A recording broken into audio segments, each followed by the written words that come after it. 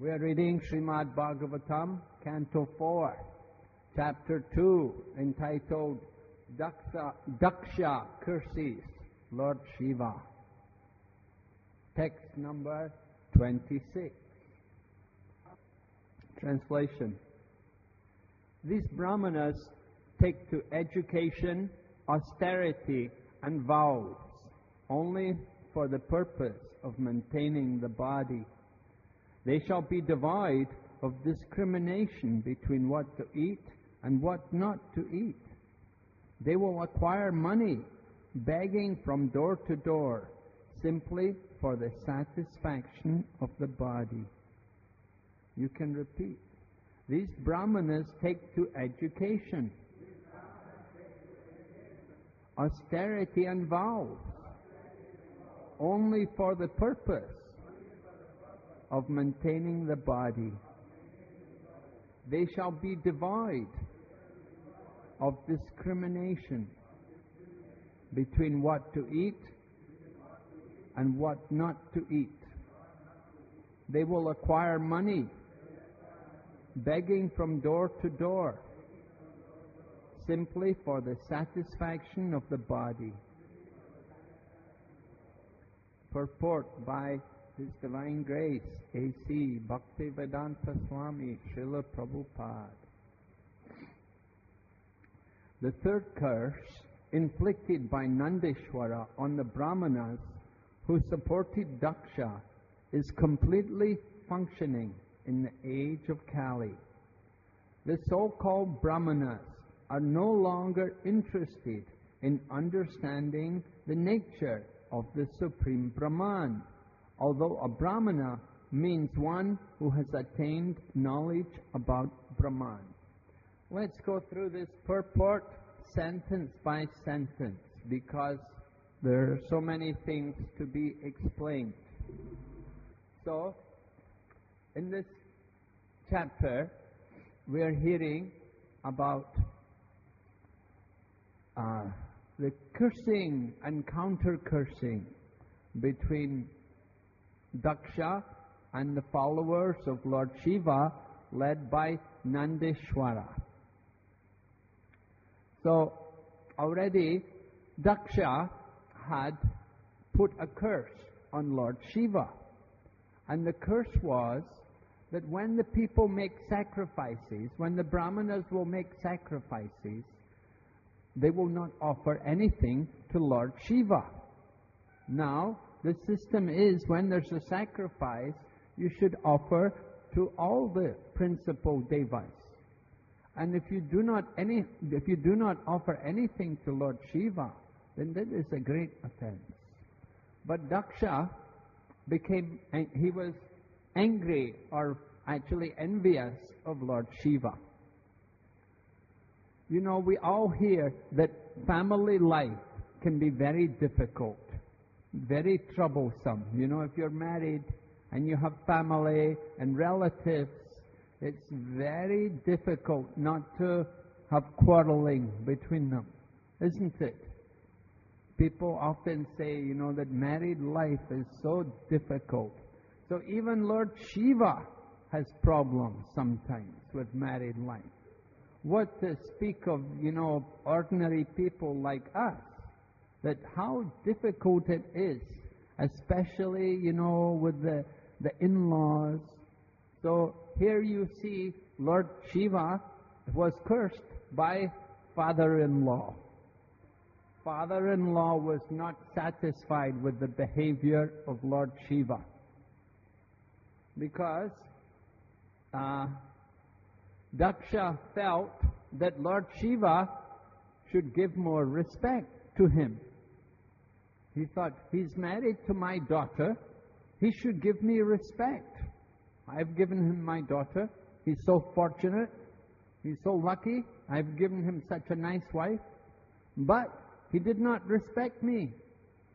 What had happened was, Daksha had come into the arena of sacrifice, and everyone stood up to honor Daksha, because Daksha is Prajapati. He's one of the Prajapatis.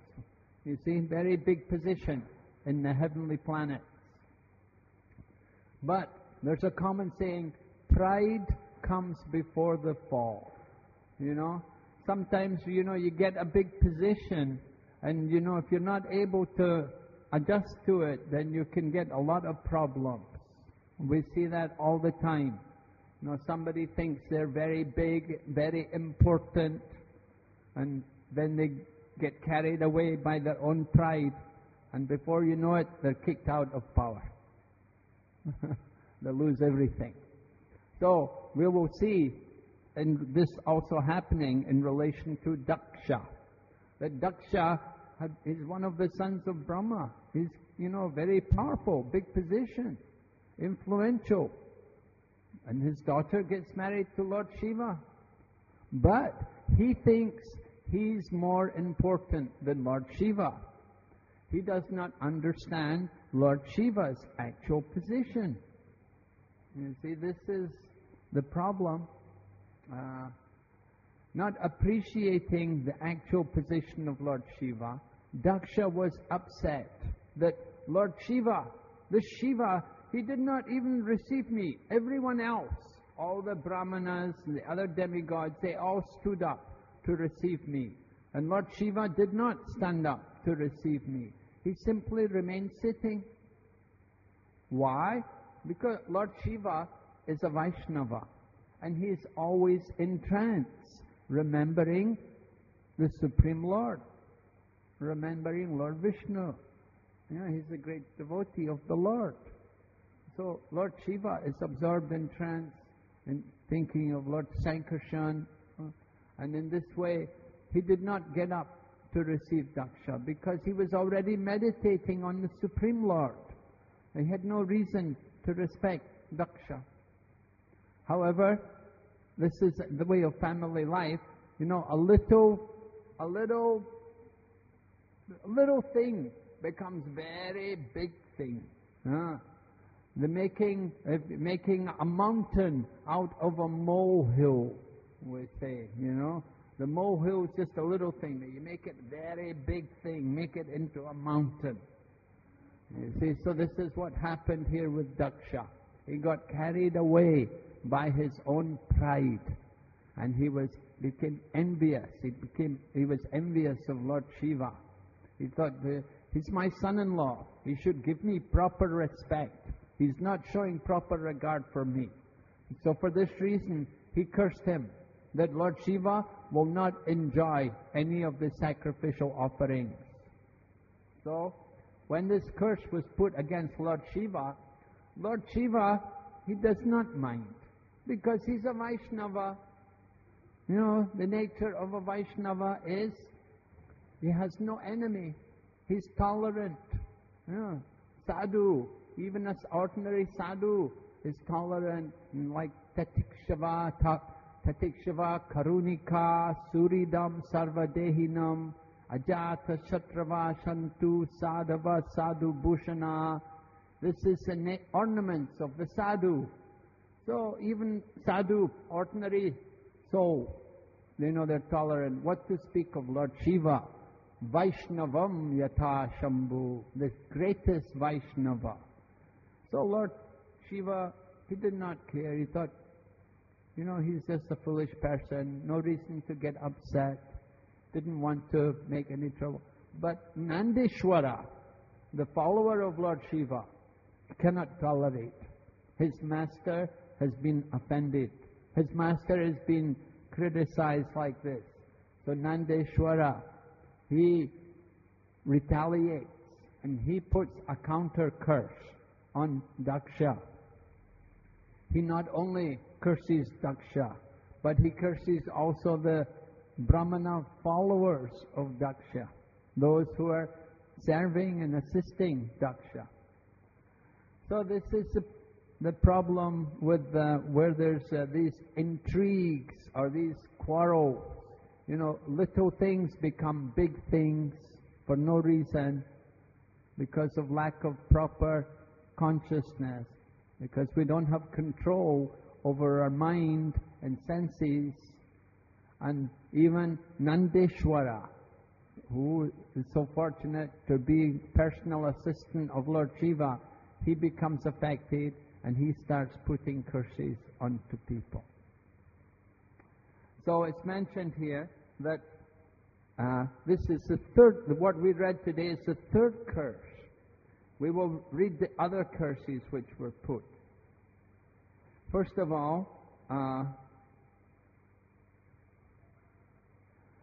Daksha had mentioned, Nandishvara had mentioned that in relation to Daksha, that he has accepted the body as all in all. Therefore, since he has forgotten Vishnu Pada or Vishnu Gati and is attached to sex life only, within a short time he will have the face of a goat.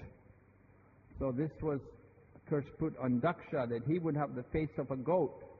Then Nandishvara went on, those who have become as dull as matter by cultivating materialistic education and intelligence are nesciently involved in fruitive activities.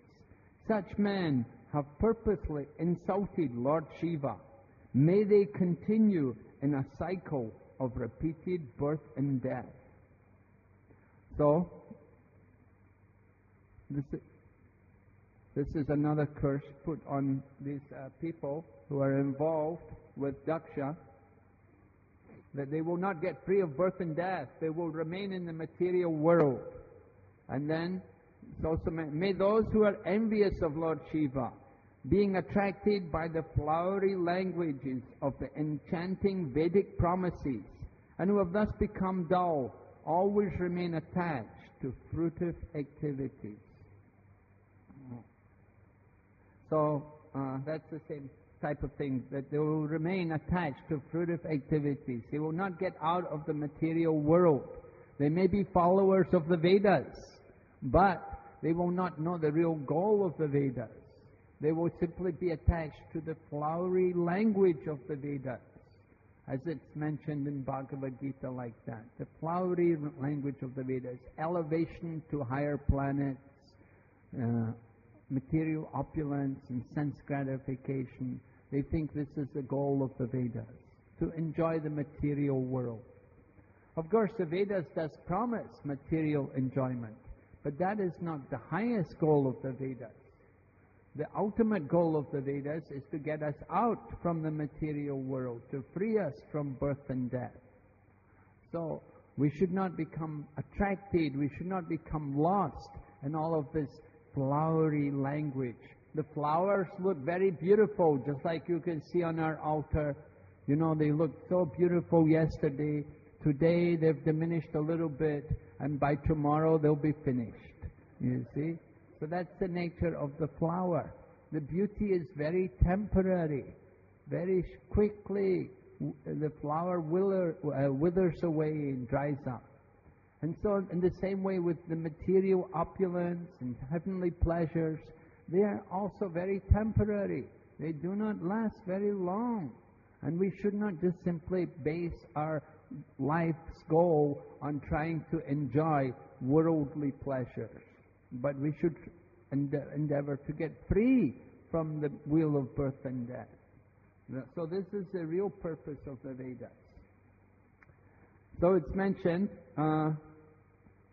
the third curse inflicted by Nandishvara on the Brahmins who supported Daksha is completely functioning in the age of Kali. Oh, so this is, the third curse is what we read today. That the Brahmanas, that they will think that the purpose of education, austerity, and vows is only for maintaining the body. You know, go to college and get education, get degrees. Why? Oh, so I can get a good salary, make a lot of money. But that's not the real goal of education. Krishna never mentions anything about that in Bhagavad Gita. Cultivating knowledge. What is cultivating education meant to do? First thing it's meant to do is make us humble. Amanitvam madamvitvam. We're supposed to be humble and without pride. But you go to college, you get a degree, and you know, you become so infatuated, so proud. We think we're a great scholar. We think we're the gift to the world. You know, we think we have achieved so much. but it's such an insignificant thing. The real purpose of education is Oma Ajnana Timirandasya Gyananjana Shalakaya Chaksurun Militanyena Tasmai Shri Gurave Namah. This is real education, when our eyes are opened with the torchlight of knowledge, not avidya that we get in material education. But real education is to understand we're not the body, and the goal of life is to free ourselves, to free the soul from birth and death. This is the real education. Education which will take us out from this material world, not prolong our suffering in this material existence. As austerity and vows, people undergo some austerity, maybe fasting, but what is their purpose? That they will get some material desire fulfilled. They do some vow. People will go to maybe Tirupati and they will do some vow there. They will do some yajna there. But what is their purpose? Oh, help me pass the exams. I should pass the exams. I should get a nice wife. We should have a child. Should have a son. Like this, all material desires. This is just only things in relation to the body. But education, austerity, and vows are meant for purification of existence. If we become purified, then we will understand more of our real existence, that we're not the body, that we are the soul living in the body. But if our education, austerity, and vows are only for the body, then that is just entangling us more in the material world. It is not freeing us. Hiranyakashipu, the great Asura, father of Prahlad, he did a lot of austerity. What was the purpose of his austerity? He wanted to be immortal. He thought, I don't want to die. I shouldn't die. So that is the foolishness of all of these austerities. You know, if we do some austerity... Now, austerity is not wrong. Bhagavad Gita says that sacrifice, austerity, and penance should never be given up. But there is austerities and penances in goodness, in passion, and in ignorance. If we do some austerity in ignorance, then it is just simply torturing our body, just like Hiranyakashipu. He's just giving suffering to his own body. Sometimes we see people do these austerities in the mode of ignorance. They will stick. Sometimes people like to put some metal hook into their bodies. Sometimes they will put some spear through their cheek. Have you seen maybe Taipusam? Do they do that here? When they worship Murga? Sometimes people will do, I've seen in Malaysia, there's a lot of devotees of Lord Murga there, and they put a big metal spear right through the mouth. And they will put in the back many hooks like this, you know, torturing the body almost like this, bringing a lot of pain and discomfort for the body. But it's their austerity, a vow we perform. They do it for the pleasure of Lord Murga. But that kind of austerity is not so much recommended. Sometimes people do take these vows to bring trouble to others. They want that their enemy should be harmed. They want some misfortune should fall on their enemy, somebody they don't like, somebody they're envious of. You know, let me get my revenge on them, and they will do some This is austerity or vows in the mode of ignorance. If we do some austerity to get some result for ourselves, that we want to enjoy some material benefit, you know, we should become rich, or we should be successful in our material, that is austerities or vows in the mode of passion. And if we do austerities for purification, that is in the mode of goodness. So, here we're hearing Nandishwara curse that these followers of Lord Shiva, that they will simply be concerned with maintaining the body. Prabhupada said the so-called Brahmanas are no longer interested in understanding the nature of the Supreme Brahman. Although a Brahmana means one who has attained knowledge about Brahman. So, there is in Bhagavad Gita, Arjuna says, Param Brahm, Pavitram Paramam Dam. Param Brahm, Param Dam, Pavitram Paramam Bhavan. Arjuna describes Lord Krishna. You are the Supreme Brahman, the Param Brahm. The living entities, jivas like us, we are not the Parabrahman. No? We cannot say, I am the Supreme Brahman. We are Brahman, but we're not the Supreme Brahman. Brahma Bhuta Prasanatma Nasochit. We have to realize that we are Brahman. And then we have to try to realize the Supreme Brahman. So the Brahmanas are meant to be teaching about the Supreme Brahman. Brahmana is meant to be one who knows the Supreme Brahman.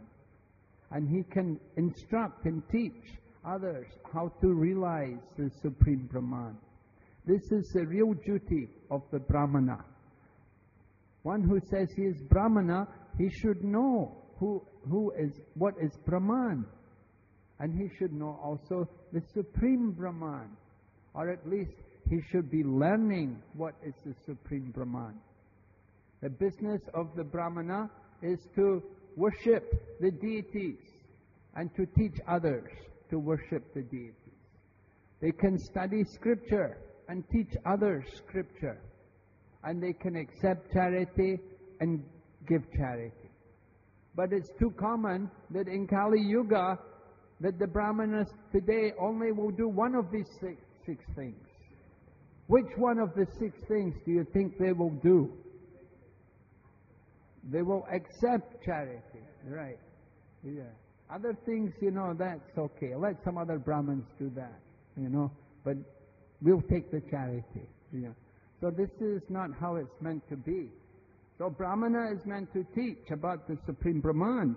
In Vedanta Sutra also it is stated, Atato Brahma Jignasa. This human form of life is meant for realization of the Supreme Brahman, the Absolute Truth.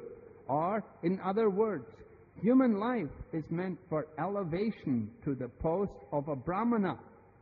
Yes, the human life is, to be born a Brahmana, that's a very fortunate birth. Because we know the Brahmanas are very dear to Lord Krishna.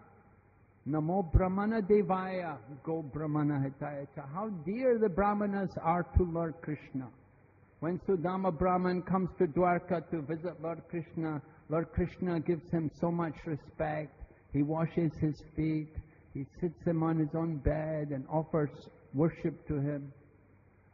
The Brahmana, it said when a Brahmana eats, he eats on behalf of the Lord.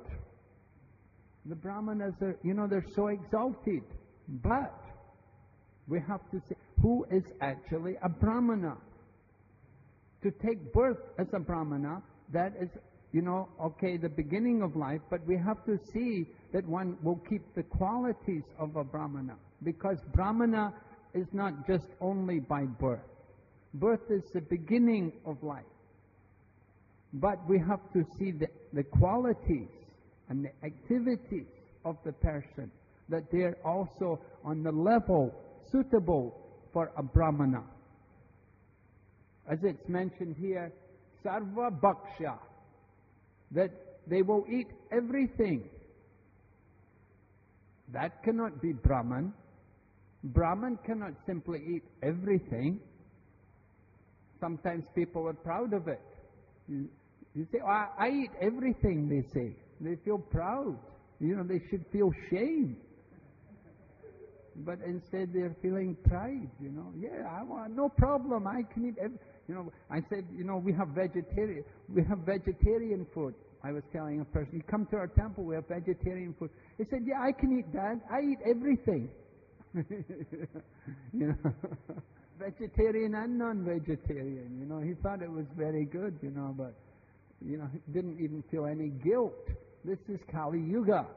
People are so fallen, they don't even know what is the standard of civilized life. People think, if you eat everything, you're very great. Yeah. You're low, it's very low. That is dog. Hog. They will eat anything. Human being is meant to be cultivating knowledge, discrimination. He knows what to eat and what not to eat. In Bhagavad Gita, the asuric nature is described. Pavritim cha nivritim cha janana vadura suraha. That they neither know what is to be done and what is not to be done. Neither cleanliness nor austerity or truthfulness is found in them. This is the asuric nature. No good qualities. It's this terrible quality. If one does not know what is proper food for a human being, and you say, no, I'm Brahmana. So, Brahmana knows what is Brahman. Qualities of the Brahman are mentioned in Bhagavad Gita. And one of the qualities of the Brahman are pure, must be pure. They have to have purity. Samo damas tapas socham shantirarjavam evacha jnana vijnanamastikyam brahma karma swabhavajam. That to be Brahmana is not so easy thing. They have to have the most qualities. Sudra, okay, you can just simply be servant. Vaishya, 3 qualities are mentioned for Vaishya. Krishi Goraksha Vanijam, that they take care of protect the cows, farming and banking. Kshatriya is a little higher. The Kshatriya has to have more qualities. He has to have qualities like Ishvara Bhav. He has to be able to control others. He has to be charitable. He has to be brave also. But the Brahmana's qualities are even more special. 9 qualities are mentioned. Peacefulness, self-control, purity, austerity. These kind of qualities are mentioned for the Brahmana. So, it is important that Brahmana, one who is actually Brahman, will keep the principles or the duties of the Brahmana. Just like even in the Pandavas in their time, the Pandavas were Kshatriyas and they were driven out from their kingdom. And the problem was they didn't have any land to rule. So how could they be Kshatriyas without having any kingdom? And that's the cause of the Kurukshetra war, because they had no opportunity to perform their duty. So they had to come to war. And similarly, a Brahmana can never give up his duty. Brahmana has to have he must keep his duty. And one of his duties is to keep these qualities, to keep these religious principles. They cannot just simply eat anything, do anything. They have to control the senses. So, human life is meant for that. When one is so fortunate that it can be born in a Brahmana family, that is very good, because it said a Brahmana, this should be his last birth, right? If you're born a Brahmana, then this should be the last birth. Next birth you should go back home, back to Godhead. This is mentioned in Srimad Bhagavatam.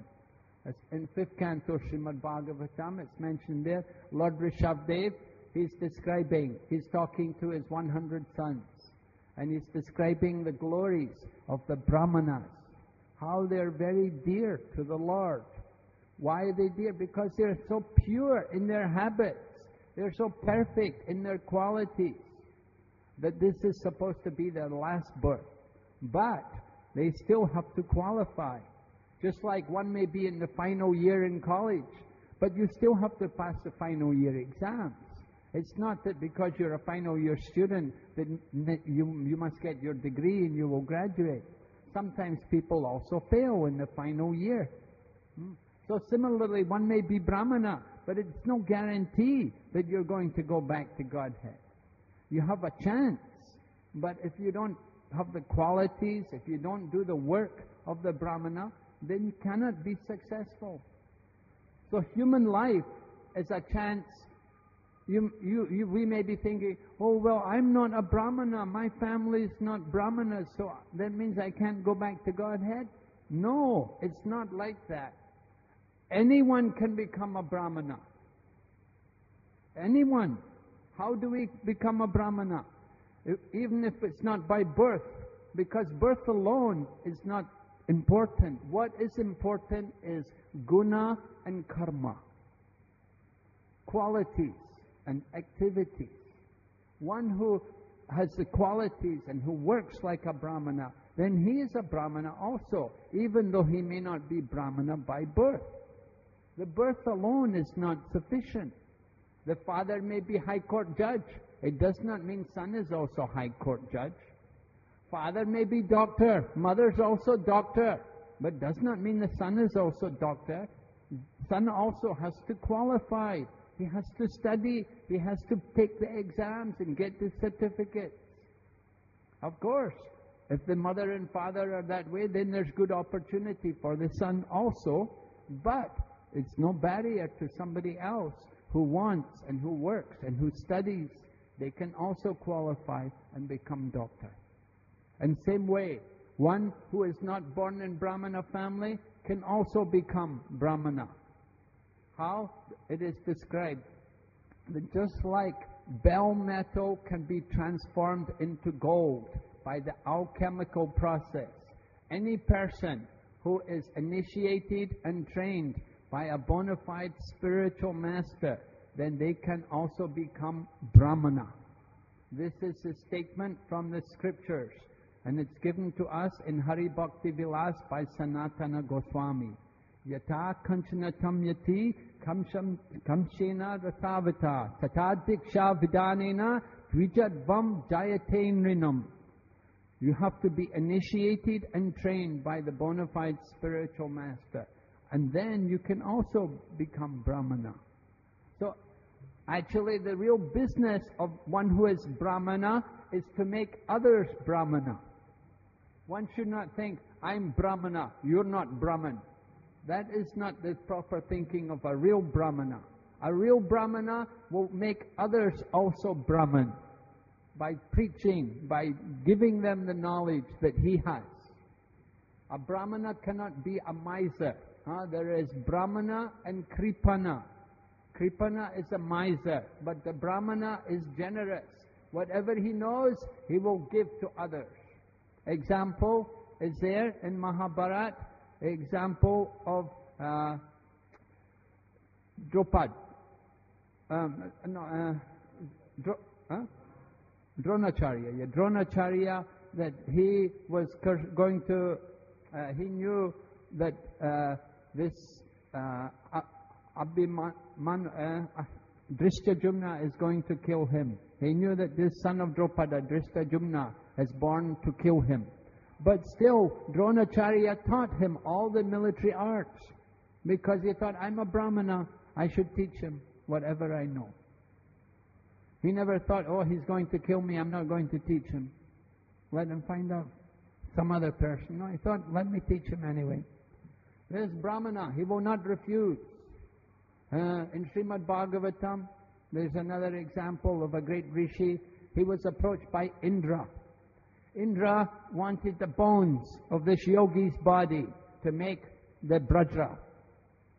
So, the yogi had to give up his body to give Indra the bones from his body.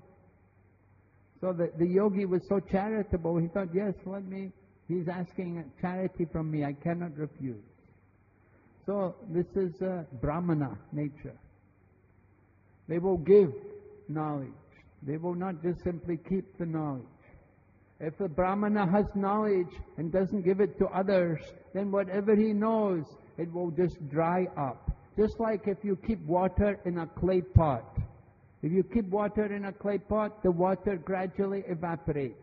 It all dries up. And the same way, If we have knowledge and we don't give it to others, whatever we know, it will all dry up to nothing. Nothing left. So very important that we should distribute whatever knowledge we have. And as we distribute the knowledge, the more we give the knowledge, the more we get knowledge. So this is why preaching is so much encouraged. Everyone should take time to try to preach, to try to tell people about Krishna. Wherever you go, whoever you meet, you tell them about Krishna. And in this way, your life becomes fortunate. We're trying to encourage everyone to get more and more knowledge. And the more we speak about Krishna, the more our own knowledge increases. Srila Prabhupada goes on. Unfortunately, the modern Brahmanas, or so-called Brahmanas, who come in originally Brahminical families, have left their own occupational duties, but they do not allow others to occupy the posts of Brahmanas. So sometimes the Brahmanas, they become Brahmanas and they get some charity, and then they decide to make a business, and they get a shop, and they become shopkeepers. And they don't worry anymore about teaching the scriptures because they think, well, I'm making more money in the shop than I was doing when I was doing the yagyas and like that. So this shopkeeping, this business is much better. But they still think they're Brahmins. Yeah, I'm a Brahmin. We're Brahmins. But they don't do any Brahminical work. So many times I met the men in Hong Kong, because I preach in Hong Kong. I met the men and they say, oh yes, I'm Sharma. My father is a priest in the temple. And what are you doing, Mr. Sharma? I'm the accountant here in the office. But we're Brahmins. Yes. Brahmin in name only. Jati Brahmin. But not actual real Brahmin. So this is the situation in the modern times. The qualifications for Brahmins are described in the scriptures, in Srimad Bhagavatam, Bhagavad Gita, and all other Vedic literature. Brahmana is not a hereditary title or position. If someone from a non-Brahmana family, for example, one born in a family of Sudras, tries to become a Brahmana by being properly qualified under the instruction of a bona fide spiritual master, these so-called Brahmanas will object. So this is a problem, that those people who are the Brahmanas by birth, but who are not doing the duty of the Brahman, they'll say, you cannot be Brahman, you're not a Brahman, you're a Sudra, your family are low class, we're the Brahmins. They will object to other people taking the post of Brahmanas or doing the work. So this is a problem. They don't want to do it themselves, but when somebody else comes along to do it, they will object. They will say, what kind of Brahman you are? What is your Gotra? And then Prabhupada told us that we should say our Gotra is Narayana Gotra. Right? We're the Gotra from Lord Narayan. Achyuta Gotra. Achyuta Gotra. Such Brahmanas, having been cursed by Nandeshwara, are actually in a position where they have no discrimination between eatables and non-eatables, and simply live to maintain the perishable material body and its family. Such fallen conditioned souls are not worthy to be called Brahmanas, but in Kali Yuga they claim to be Brahmanas, and if a person actually tries to attain the Brahminical qualifications, they try to hinder his progress. This is the situation in the present age. Chaitanya Mahaprabhu condemned this principle very strongly. During his conversation with Ramananda Rai, he said that regardless of whether a person is born in a Brahmana family or Sudra family, regardless of whether he is a householder or a sannyasi, if he knows the science of Krishna, he must be a spiritual master. Chaitanya Mahaprabhu had many so-called Sudra disciples, like Haridas Thakur and Ramananda Rai. Even the Goswamis, who were principal students of Lord Chaitanya, were also ostracized from Brahmana society. But Chaitanya Mahaprabhu, by his grace, made them first-class Vaishnavas. So, Prabhupada is giving the examples here of the Chaitanya Mahaprabhu, that he was very much a social reformer. And he broke away from this caste system.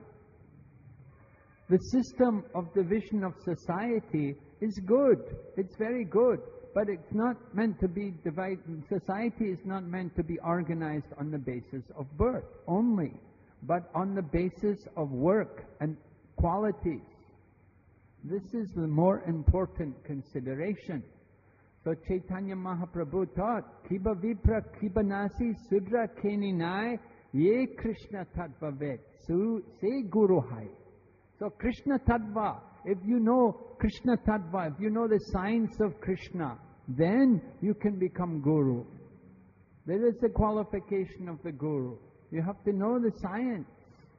You cannot just, it's not a hereditary title. That, oh, I'm born in this family, my great-great-grandfather, he was a sannyasi, a great acharya. So we are also the acharyas today also. And you know, they don't have any religious habits. They just only keep the post, hold on to the title. Yes, somebody in the family becomes Goswami, so the family name becomes Goswami. So they're all Goswami. But that is not, has no meaning. Goswami means controller of the senses.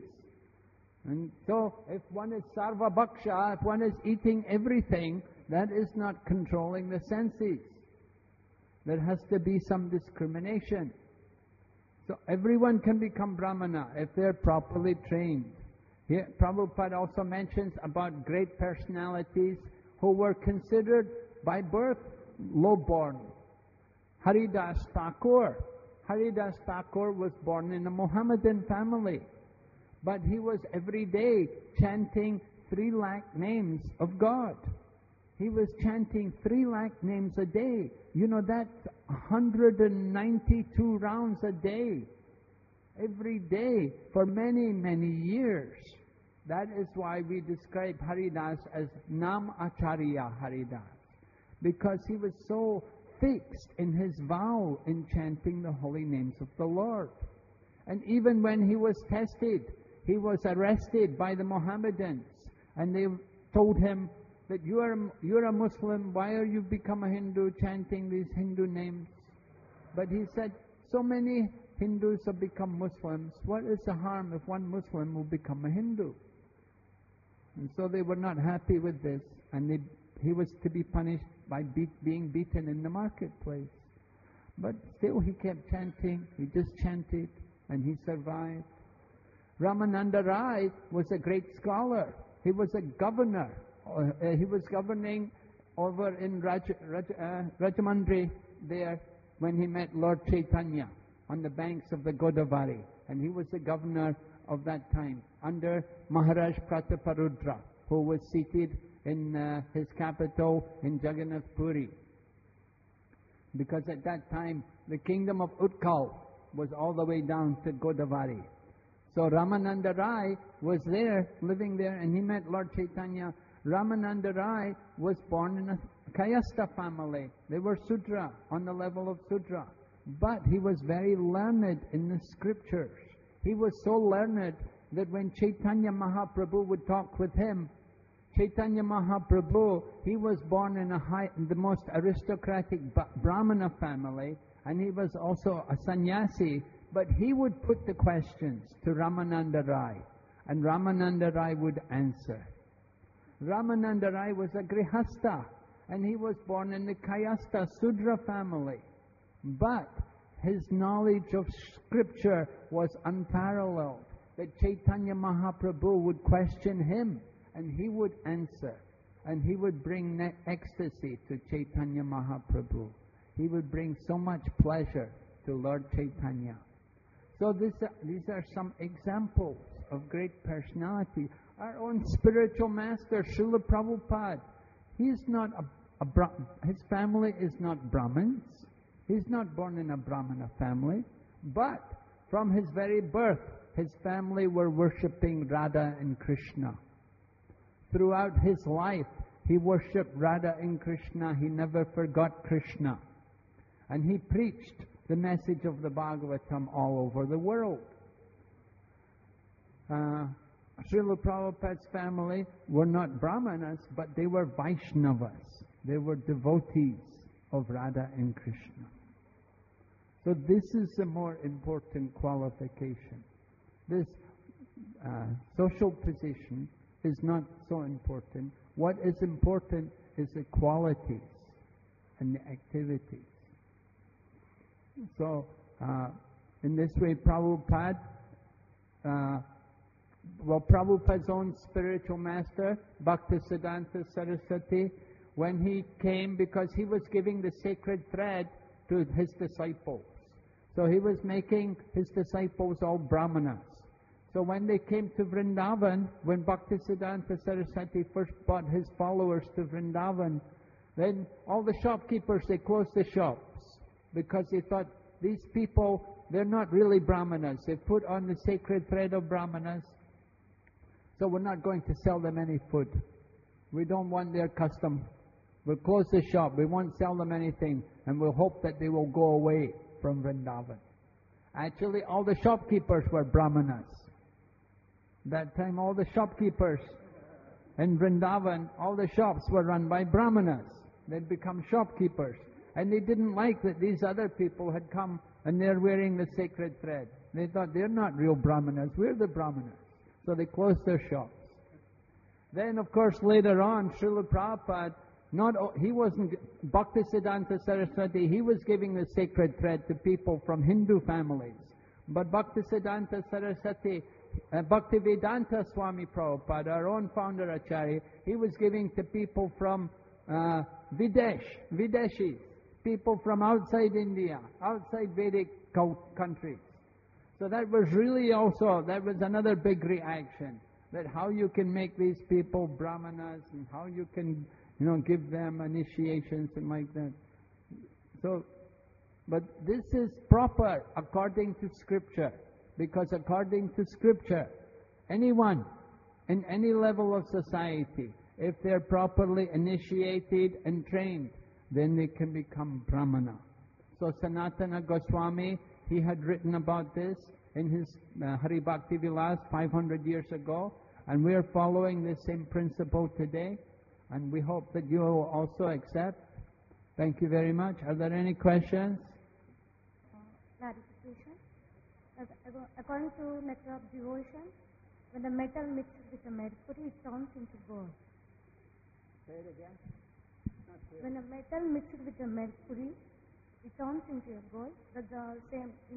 When a person gets initiated in a parampara with a bona fide spiritual master, he will become a Brahmana. But after becoming a Brahmana even, we act like a metal. Non-Brahman. Why this is happening? Means the training is not complete. We're given the opportunity to be Brahman, but it doesn't mean that we've become fully qualified. Often we give the opportunity before the person's actually qualified. Opportunity is there, but still we have to accept the responsibility.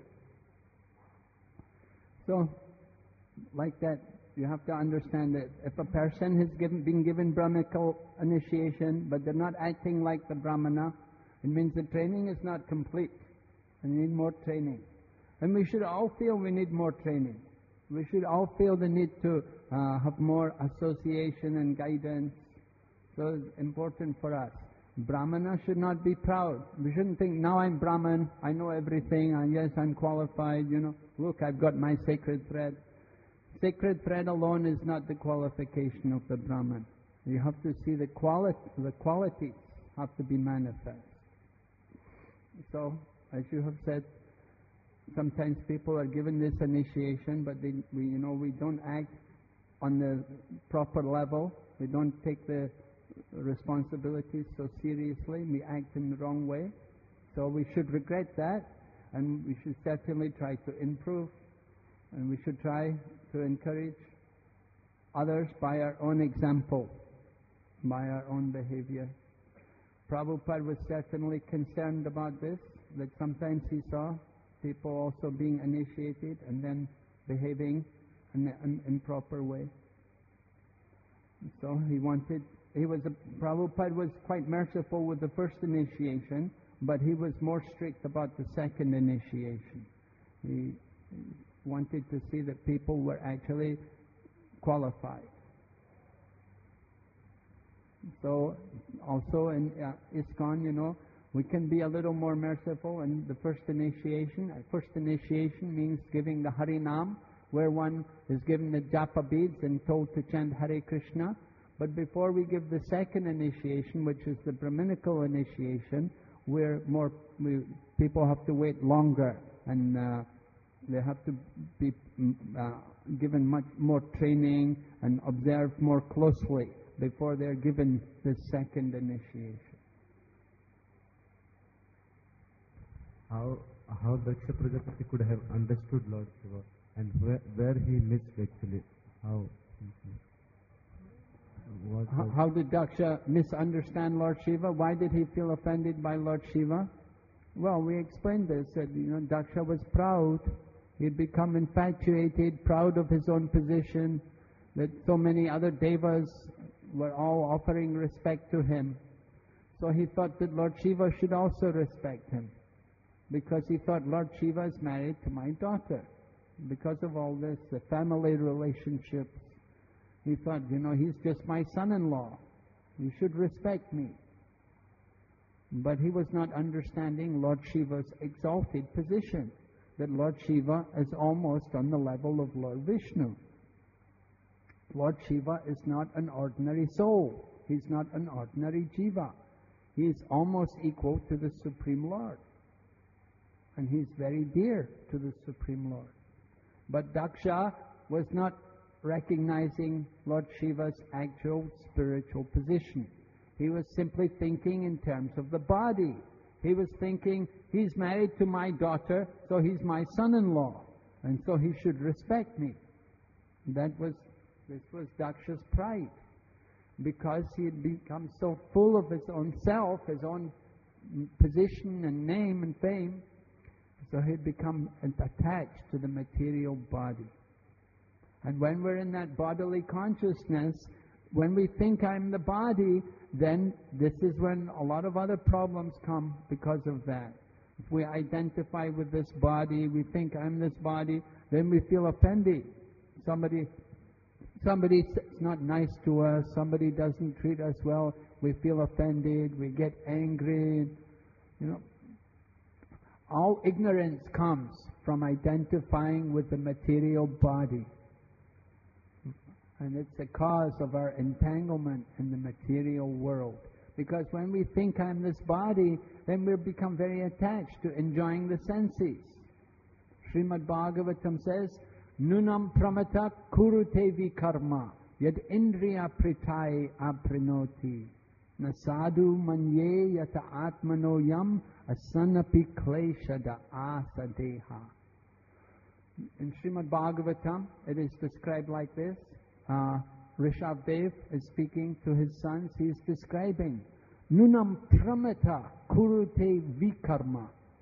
People are mad to perform these vikarmic activities, sinful activities. Why?